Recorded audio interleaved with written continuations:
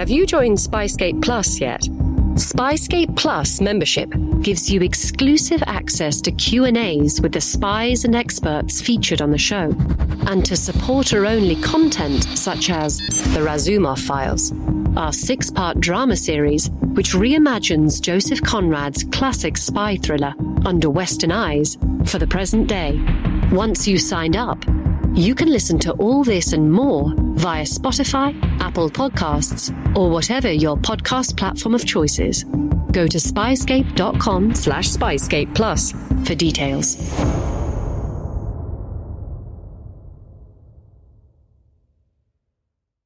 Incoming transmission. Welcome to True Spies. Week by week, mission by mission, you'll hear the true stories behind the world's greatest espionage operations. You'll meet the people who navigate this secret world. What do they know? What are their skills? What would you do in their position? This is True Spies. The head of MI5 and MI6 were there. We went through the briefing. I asked the deputy ambassador, if I have a problem, where do you want me to go in the Middle East? And he just turned white. He said, we have no idea. And what do you mean, problem? This is True Spies. Episode 17, Blackbird. In the first half of the 20th century, war was industrialized. Death accommodated its industrial scale.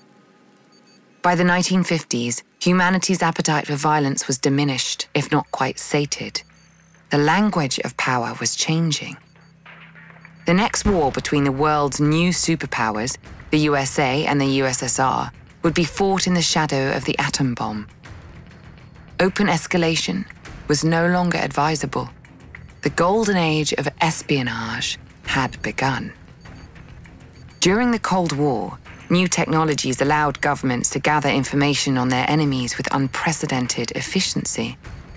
These technologies, including satellites and high-powered cameras, were especially useful to military intelligence.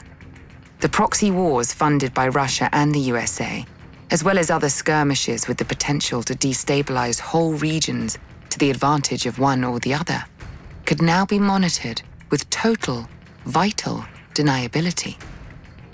This is the story of how classified technology helped to pull two nations, one a powerful Western ally, the other in the grip of a Russian-backed insurgency, back from the brink of war. Saudi Arabia's ongoing conflict with its neighbor to the south has always been tempestuous, to say the least. I guess the Saudis and the Yemenis have had a historic battle over where their border actually is. It's ill-defined, and I guess at different times they've had conflicts. In 1979, as Yemen tore itself apart in a civil war between the US-backed North and the Russian-backed South, relations threatened to boil over once again. This is March of 1979. Saudi forces are mustering along the border. The Yemenis are definitely feel threatened. As both sides amassed their tanks along the border, the American government looked on with bated breath. If violence was to be averted, the US needed comprehensive intel on the positions and offensive capabilities of both sides. But how would they get it? An undercover agent on the ground? Too risky. Turning a member of the Yemeni military? That could be months or even years of work. No. Why plant a camera in the war room when you can put one 80,000 feet above the battlefield?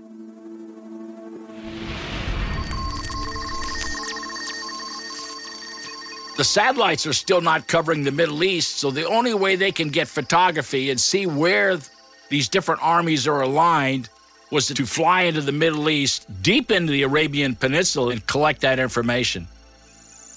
I'm Colonel Buzz Carpenter, and I served in the United States Air Force from June 1967 until March 1995, flying a variety of airplanes. From 1975 to 1981, I was privileged to fly the SR-71, collecting photographic and electronic information on our reconnaissance missions. Adelbert Carpenter IV, Buzz to his friends, is a different kind of spy. He's far more at home with a pair of jet-powered afterburners than dead drops and subterfuge. Today, the cheerful 70-something Californian takes tours at the Smithsonian Air and Space Museum in Washington, D.C., passing on his infectious enthusiasm for everything that flies. Very few people would be better suited to the job. My last job in the Air Force, basically, I was a vice numbered Air Force commander, and in that numbered Air Force were all the reconnaissance and surveillance vehicles that the United States Air Force was operating, and we had about 15,000 personnel. In his years as a pilot, Buzz has accumulated thousands of flying hours across several different planes. But really, that's no surprise. It's in his blood. My dad was an aeronautical engineer and did test work during World War II. My godfather was an aeronautical engineer. One of my uncles was an aeronautical engineer. I saw what would have been an advertisement in a movie theater when you used to go. They used to have Movie Tone, and it was announcing the beginning of the United States Air Force Academy. After graduating from high school, it took Buzz 2 years to get an appointment to be assessed for the Air Force Academy. It was very competitive, even though it was early in the academy time period. I graduated with the 9th class. After 4 tough years of training, which combined an intense physical regimen with a college-level education in aeronautical science, he was finally given his wings. I reported to pilot training in Arizona. I was assigned a C-141, the largest transport the Air Force had at that time. And once I was checked out, I reported to my duty station and started flying worldwide. Buzz graduated from the academy in the late 1960s. His father's war had been fought against the Nazis in Germany. His was against communist Vietnam. I went into RF-4s. That's an F-4 fighter, but it's been configured with no weapons, but it's configured with cameras. So I flew reconnaissance during Vietnam. Buzz spent half a decade scouting enemy positions over the dense jungles of Vietnam. The RF-4 was a fine plane, but it had been retrofitted, not designed for reconnaissance. But a chance meeting would put him in the cockpit of one of the most legendary spy planes of all time. During that time period, that's when I met an individual who had flown the first operational mission of the SR-71, and he got me very interested in the program. At that time, he was a Colonel Jerry O'Malley. Colonel O'Malley didn't have to work too hard to sell the SR-71 to Buzz. Known informally as the Blackbird, it was a successor to the U.S. Air Force's U-2 spy plane. Yes, the U-2 was iconic, but it had serious limitations in the field. On the 5th of July, 1956, it overflew Moscow. And they were surprised because the Russians could see it on radar at 70,000 feet. And the film showed that there were missiles around Moscow that they thought could reach up to that airplane. So they put together a commission, President Eisenhower, and in 1957, they studied for a year. They came back in 1958 and basically said, we need a replacement airplane. We need an airplane that doesn't fly at 450 miles an hour, that flies at 2,150 miles an hour, Mach 3 plus. Not at 70,000 feet, but at 85,000 feet and above. And President Eisenhower's #1 requirement?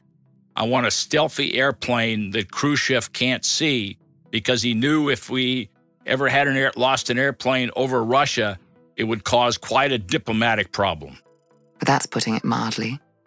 Fortunately, Eisenhower's wish was granted in the SR-71. When it came to covert surveillance, no plane on Earth was better equipped. Its powerful cameras were unrivaled. If you were outside, standing beside a car, and I flew over at 85,000 feet at Mach 3, When they processed the film, they would see you standing beside your car. They can't recognize your face, but they could pretty much tell what kind of a general type of car you're driving. Also, our side cameras, which are the ones that can see people out to about 25 miles either side of the airplane with about 4-inch resolution. It could even scan for electronic signals, a crucial tool for gathering information about the enemy's own surveillance capabilities. We could see about 320 nautical miles in any direction. So if there was a radar, if there was a radio transmitter, we could pick it up and we could give a pretty good location of where it was. And then this would be integrated into the national database as to what kind of defenses the Soviet Union and Red China had fielded. Sleek, sophisticated, and nigh on undetectable, the Blackbird was the ultimate spy plane. That's not to say it couldn't handle more. We would be periodically tasked by the State Department to overfly heads of state when they were greeting. And of course, when heads of state meet, it's a very timed ceremony. I know at least one other occasion when Brezhnev was meeting Castro in Havana, an SR-71 overflew to lay the sound of freedom.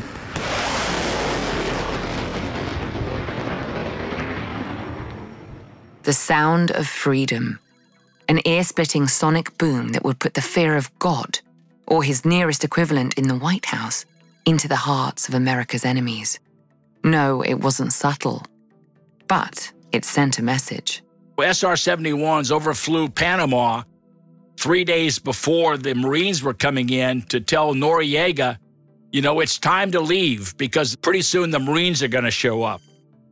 To create a sonic boom, you need to break the sound barrier, and a plane that fast gets hot.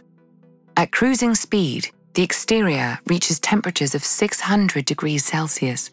How do you build something that can fly at those temperatures for hours without, melting? It's 93% titanium. And of course, all that titanium came from Russia. They never knew who they sold it to. Take note. It really is worth keeping track of who's buying your titanium. Developed as a joint enterprise between NASA and the US Air Force, the SR-71 was an impressive machine. It needed an impressive pilot. Buzz had the experience, but there was no guarantee that it would be enough to earn him a spot in the pilot's chair. In the 32 years that the Blackbird flew operationally, only those with the right stuff would man the cockpit. What did it take to become one of them? They were looking for somebody that had very good flying skills because it was a demanding airplane to fly, but also somebody because you never knew when you might have an unusual emergency in this airplane because the environment you worked in. So they were looking for people who were problem solvers.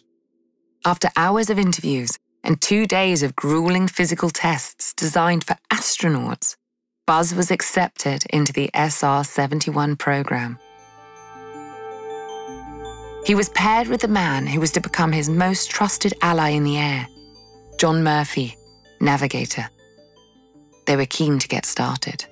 John and I would find out when the simulator wasn't being used because it was the first computer simulator I had ever seen. It flew exactly like the airplane. It did not have a visual, but we could go down there in the middle of the night and practice flying the airplane. And if we did something wrong, the computer knew that. So there was a lot to be learned. Before we ever started our formal training, John and I probably had at least 100 hours in the simulator. But actually, flying the plane was only half the job. As military airmen flying top-secret operations, Buzz and John had to be prepared for the worst. While the SR-71 flew out of range of most conventional surface-to-air missiles, accidents happened. For a spy plane pilot running covert ops in hostile airspace, a crash or emergency landing was the stuff of nightmares. A fiery death at Mach 3 or a stint in a Siberian jail. Pick your poison. These concerns were far from abstract. In 1960, the worst had happened. CIA spy plane pilot Gary Powers had been shot down over Russia, causing an international incident. When Gary Powers was shot down, he had no idea. He hadn't really been taught on what he should do and the demands he should make, and that there'd be a cover story that would be released by the United States on what he had been doing. The US had learnt its lesson from the Powers incident. In case of their capture, Buzz and his fellow pilots would be given training that would be familiar to any Black Ops agent. I go through a special intelligence school. I understand what international rules apply as a military pilot flying missions for the United States. If something should happen, to ask for our ambassador, to be exposed to the type of interrogation that I might be exposed to. You know, black boxes, loud sounds. I've been waterboarded. I understand those things.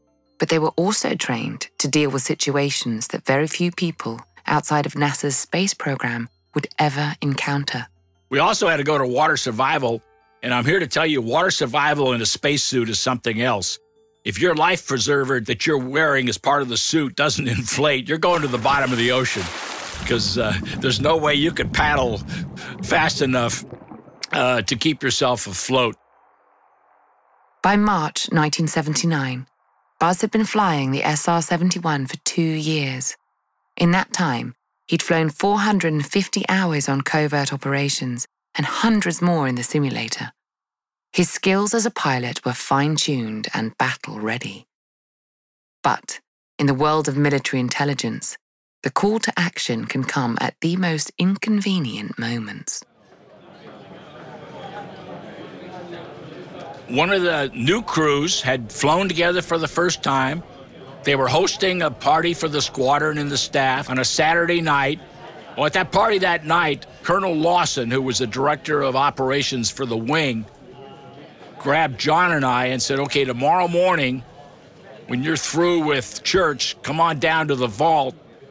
There's a map you need to look at and give us feedback. Well, that's one way to ruin a party.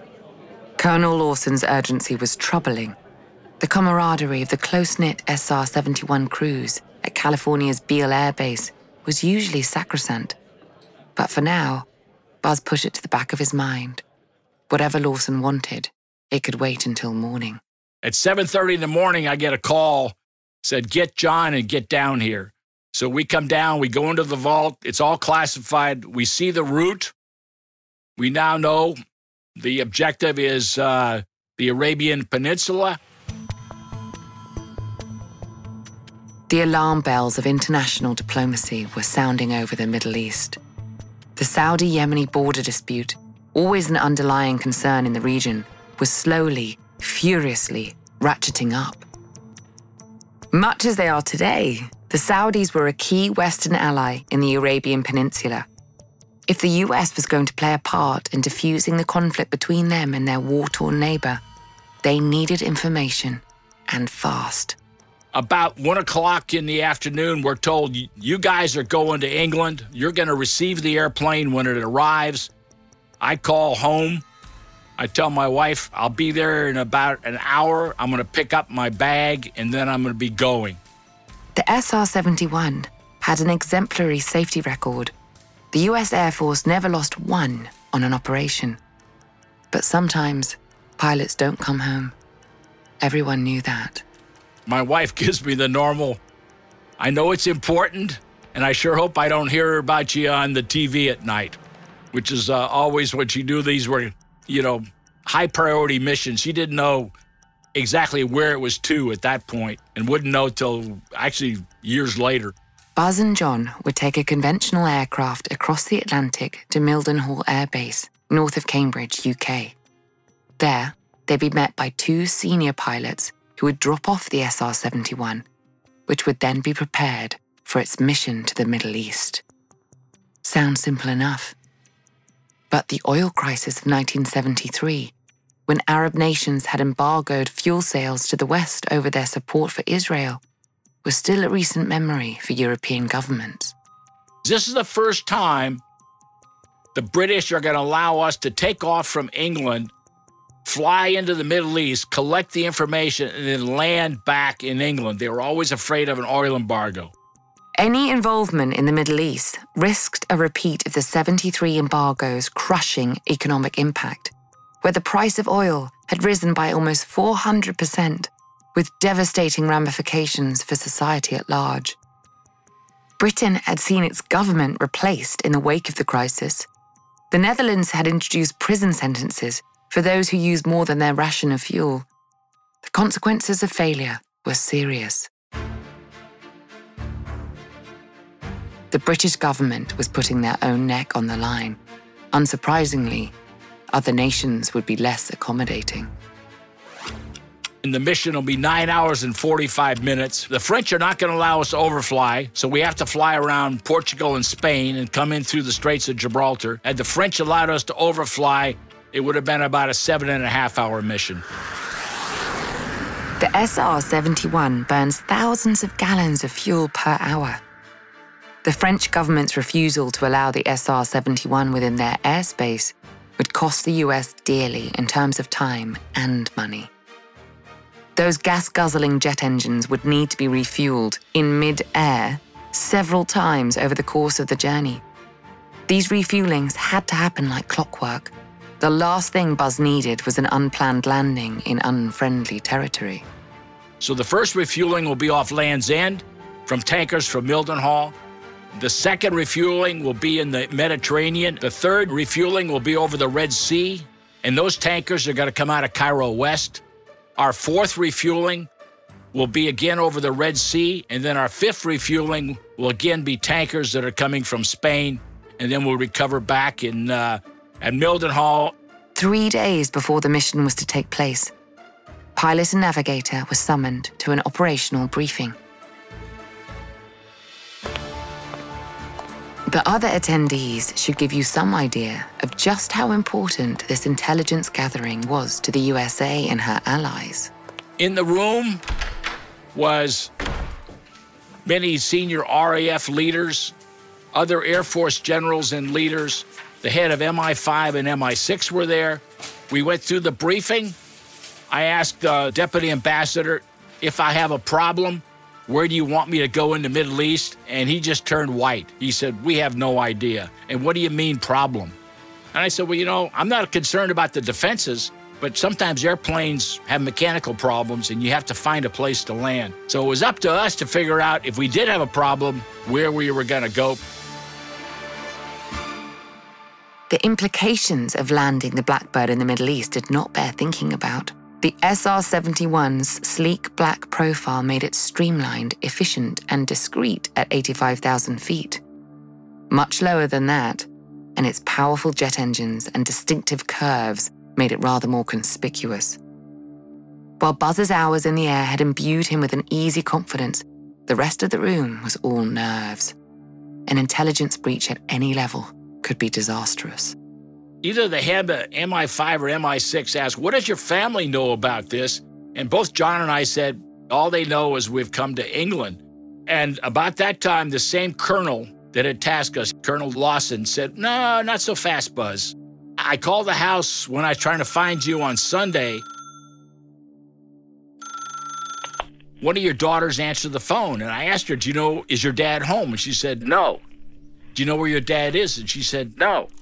I asked her, can you take a message? And she said, no, my handwriting is not very good. So I asked her one more time, do you know where your father is? And in a very whispery voice, she said, I think he's out spying.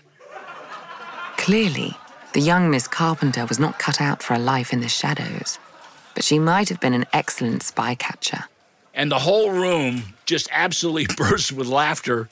And I looked at John and we said together, this may be our last mission. We've been compromised. Hey, it's Kaylee Cuoco for Priceline. Ready to go to your happy place for a happy price? Well, why didn't you say so? Just download the Priceline app right now and save up to 60% on hotels. So whether it's Cousin Kevin's Kazoo Concert in Kansas City, go Kevin, or Becky's Bachelorette Bash in Bermuda, you never have to miss a trip ever again. So download the Priceline app today. Your savings are waiting. Go to your happy place for a happy price. Go to your happy price, Priceline. Every day in America, 60 million packages are delivered, but we don't always know what's inside. He bent down to pick the package up. That's when the device detonated. Danger is everywhere, and no one is safe in Austin, Texas, as law enforcement hunts a serial bomber for 19 days. From Sony Music Entertainment, Campside Media, and Pegalo Pictures, this is Witnessed. 19 Days. Subscribe on Apple Podcasts to binge all episodes or listen weekly wherever you get your podcasts. With the briefing complete, and Buzz's daughter presumably cautioned against any more minor acts of treason, the mission could begin. On Friday, Buzz and John made their way to the runway. In the morning sun, the Blackbird stood regal on the tarmac, attended by a diligent coterie of engineers. As Buzz climbed into the cockpit and John took up his position in the rear of the plane, an uncomfortable twisting sensation spread across Buzz's stomach. Pre-flight nerves? Surely not. He'd flown sorties along the demilitarized zone between North and South Korea. He'd tormented Russian radar operators at the very edge of their airspace, beyond the overlong flight time, for which he quietly cursed the French. This mission should be business as usual. Flight 527, I have your release. Focus. You're about to take off. You're strapped into a 45-pound pressure suit designed for the Columbia Space Shuttle missions with a 10-pound helmet to top it off. The outer layer was a special material called Fipro, and it was good to 800 degrees, so if you ejected through a fireball, this suit was going to provide you some protection. And with the lengthy flight ahead of you, you've got to make the necessary preparations. What would you take into the cockpit? As you start the engine, your visor comes down. From that point until you land, you're going to be breathing 100% oxygen, so that's going to be dehydrating.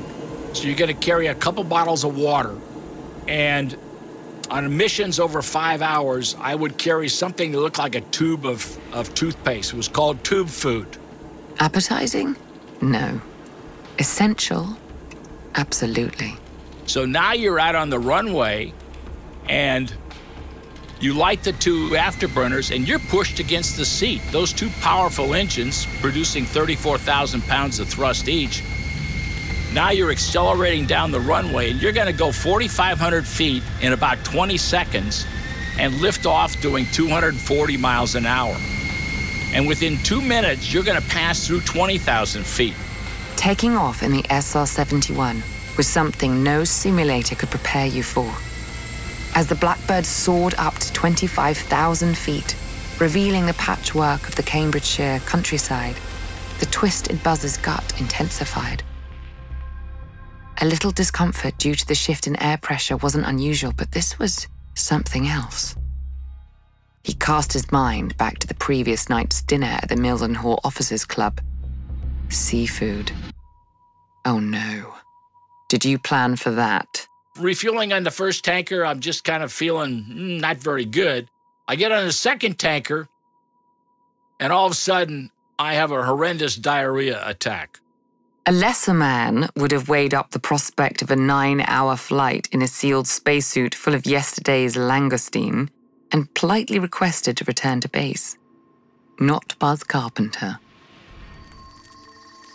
We had a quick discussion, said, what would be the long-term physiological effect? And John and I said, well, if you don't change a baby's diaper and they sit in it for, X number of hours, they recover okay. The President of the United States is monitoring this mission because they need the information. So John and I kind of agree. We don't want a message sent to the President that the pilot pooped in his suit. President Jimmy Carter had taken a personal interest in this mission, and Buzz had no interest in involving him further. He was a very much hands-on, matter of fact, a micromanager beyond belief. We normally ran radio silent, but this particular mission, the only operational mission we ever flew like this, at the end of each refueling, John had to come up on the HF radio and make a report that everything was normal. More to the point, neither pilot or navigator had much interest in returning to Earth, for the time being anyway. It was a beautiful day to fly. Almost beautiful enough to make you forget any gastrointestinal distress. So we depart the tankers, head off, climb, accelerate, heading south. And at the correct position, we turn east, pass through the Straits of Gibraltar. I'm absolutely amazed because in the Pacific, you don't have nearly as many ships. But, the Mediterranean is just full of ships going here, there, and everywhere.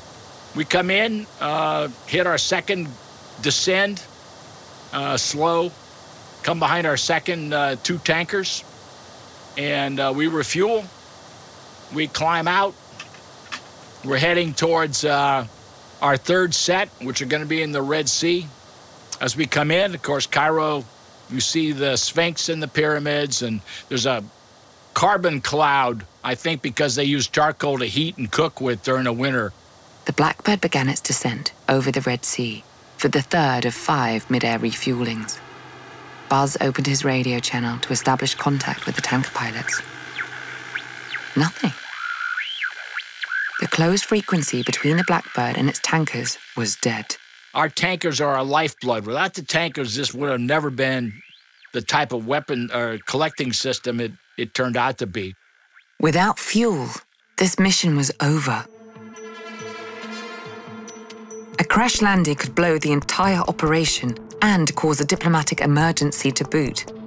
The presence of a US spy plane in a sovereign nation's airspace would not be interpreted as Uncle Sam's touching concern for his friends in the Gulf. Put yourself in the cockpit. An unplanned landing could lead to capture. Maybe you get lucky and the Saudis find you first. Maybe not. How would you hold up against interrogation in a desert jail? Say you do manage to stay airborne long enough to link up with your tankers by some miracle. The drop in altitude puts you in range of conventional fighter jets. Remember, the US Air Force had never lost an SR-71 on an operation. How would it feel to be the first? More to the point, President Carter's efforts to defuse the Saudi-Yemeni border conflict could be critically delayed, with potentially disastrous results. Fortunately for Buzz and John, the job of a tanker pilot, while a little less glamorous than their own, still required years of meticulous study and practical experience. They saw our contrail somewhere between 50 or 60,000 feet, and their experience says, okay, we know where we need to be, and they plan their pattern, they come around, we come down to 25,000 feet, and lo and behold, 1 mile ahead, just like you want, there's our tankers. They did it all blind. The impossible skill of the tanker pilots had rescued the mission. The Blackbird was on the home stretch. So we refuel, say goodbye to them, climb up, and before we can turn out of the Red Sea and head along the Yemenis-Saudi border, we need to be above 75,000 feet at 3.15 Mach as a minimum, and our defensive systems have to work. So we're filling all these squares. We make our turn. This is it. The Blackbird is in position, screaming over the disputed border at nearly 4,000 miles per hour. Silence descends on the cockpit. The time for banter is over. When we turn on what we call the country's camera, that's the big camera we carried in the nose. You can imagine, every picture is 72 miles wide, 36 miles either side of the airplane. So we're filming a huge swath as we go along the almost 1,000-mile border that they share there. The collection is going well. Thousands of miles below, tanks rumbled into position, and both Saudi and Yemeni soldiers smoked nervous cigarettes as they awaited their respective marching orders. Unknown to them, their every move was being documented from 16 miles above them, ready to be relayed to the Blackbird's masters in Washington. This data, the positions and numbers of infantry, tanks, and artillery, were crucial to the USA's understanding of the situation on the ground. Once they knew which side stood to lose the most, White House diplomats could identify how best to dampen the will for war. The thought of American interference might have unsettled the men on the ground had it ever crossed their minds. But for Buzz and John, This was a moment of tranquility. Their mission was almost over. So, naturally, disaster struck. All of a sudden, the airplane, we're going to turn to the left, and all of a sudden, the airplane starts a hard turn to the right. The Blackbird's joysticks almost leapt out of Buzz's grip. Turn, As the plane lurched wildly off course. turn, turn. Every muscle in his body tensed as he attempted to overpower nearly 8 tons of flying titanium. At Mach 3, he traveled nearly 3,500 feet in the wrong direction for every second that passed. If he flew out of range of his next refueling, well, you know what's at stake by now. In the back seat, John Murphy had his work cut out. In most respects, the aeroplane was cutting edge. But in 1979, satellite navigation technology was only a year old. Instead, taking advantage of its proximity to outer space, SR-71 navigators used the stars to set their course, much as sailors had done for thousands of years. A crate-like box, nicknamed R2-D2 by Blackbird pilots, whirred softly from its position in the aircraft's spine, frantically recomputing its location in relation to the 64 celestial bodies in its memory. As suddenly as it had started, the SR-71 relented. The Blackbird's tantrum had been caused by a random and mercifully temporary fault in its hardware. With a little help from R2, John read the skies and readjusted their course. Buzz and John exhaled for the first time in minutes. They began their descent for the last and longest refueling. So when we come down, we're going to be north of Libya, which is a concern. And they need to stretch us. Instead of a normal refueling, which is 12 to 15 minutes, this refueling is going to be 50 minutes. So I have enough fuel reserve when we get into England. After a tense hour over Libya, where the Soviet-backed Colonel Gaddafi was at the height of his revolutionary pomp, the Blackbird was holding enough fuel for the trip back to Mildenhall. After another few hours of flying, studiously avoiding France, of course, Buzz was almost in range of a fresh pair of briefs. As we were approaching Land's End, we broke radio silence as far as talking to the UK and contacted the radar, descended down to 25,000 feet, slowed, we're subsonic over the UK flow to Mildenhall Air Base. Intermittent rain, we knew that, so we're getting ready to land. Relief washed over the pilot and his backseater as they began their descent into Cambridgeshire. All was finally well in the world. The nose landing gear will not come down. So now we have to break out of the traffic pattern and go through an emergency checklist to try to figure out, can we get the nose gear to come down? So close and yet so far. In Buzz's opinion, and to his wife's delight, the SR-71 was one of the safest planes in the sky. Its bad behavior during this mission had been uncharacteristic. Unfortunately, that didn't make it any less of a reality. The Blackbird circled the airfield. Remember how much fuel this plane burned? Its last refueling had been in Libya, over 2,000 miles away. It couldn't circle for long. You've got 3 options. You could eject, but it's a long way down, and you'd be scrapping tens of millions of dollars worth of airplane. You could scramble a tanker to refuel, but who knew how long that could take? And of course, you could always pray. And finally, there was an alternate means of lowering the nose gear. It was a cable release by yanking it very firmly. Like a lot of aeronautical troubleshooting in those days, the solution to Buzz's problem was satisfyingly analog: elbow grease. With a final clunk, the landing gear showed the locking position on Buzz's display. The Blackbird was cleared for landing. We came in and landed, taxied back to where our hangar was, And we are greeted by over 100 people.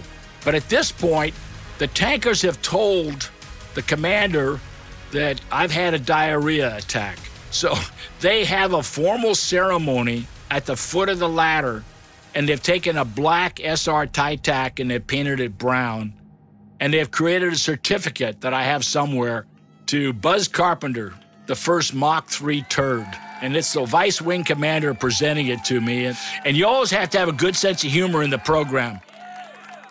Buzz's little accident, understandably, had drawn some focus from the purpose of the mission back at base. They had to rebuild the inside of the suit, pull out the whole liner. So I got the technicians who had to do the work a couple cases of beer for their efforts.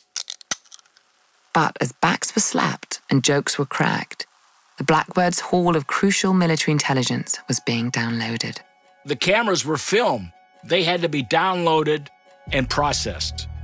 Taken into a dark room, cut into 500-foot lengths, checked to make sure there were no tears or nicks, fed into a machine to be processed, and then delivered to the photo analysts to look at and find the pictures that they were interested in and then get the information to the decision makers.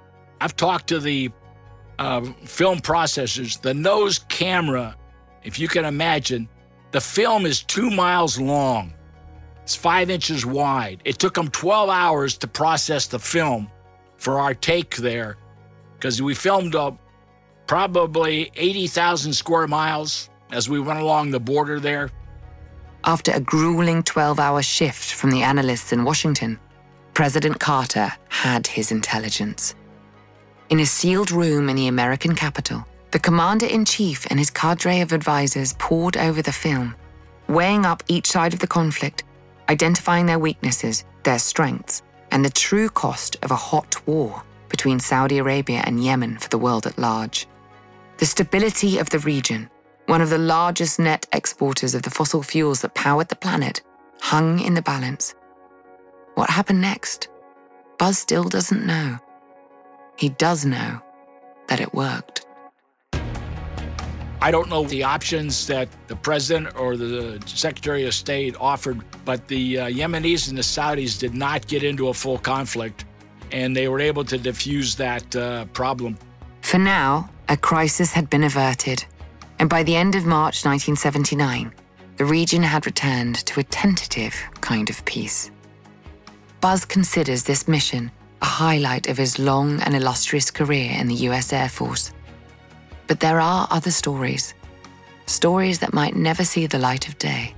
I worked with the CIA in about 2003 to start the declassification process. They brought me in and one or two other people to work with their intelligence analysts and try to figure out what in the program should we declassify and what in the program it wouldn't matter if we declassified it because it wasn't going to have any long-term effect. Now retired, he's able to focus on what he loves, sharing his childhood obsession and life's work with new generations of would-be pilots. After I retired, I became a docent at the Smithsonian Air and Space Museum at the Udvar-Hazy Center, and that's at Dulles Airport, and that's where we have all the large assets. The SR-71, the Space Shuttle, the Concorde, the original 707, and other space and aircraft assets. And in 1999, the SR-71 joined Buzz in stepping back from the action. In a digital world, its analog data storage system was deemed too slow to deliver the up-to-minute intelligence that modern geopolitics demanded. You're the President of the United States. You've monitored the whole mission. And now you have to wait probably 24, 36 hours, maybe longer, before the imagery that you have tasked is finally available for you and your staff to render decisions. Yes, it was outmoded. Yes, it would occasionally pull in the wrong direction. The landing gear could have been more reliable, certainly. But despite all that, there'll always be a special place in Buzz's heart for the Blackbird. It's still the fastest airplane in the world in retirement. It set a record in July of '76 of 2,193 miles an hour. I'm Vanessa Kirby. Join us next week for another debrief with True Spies. We all have valuable spy skills, and our experts are here to help you discover yours. Get an authentic assessment of your spy skills created by a former head of training at British Intelligence for free now at spyscape.com.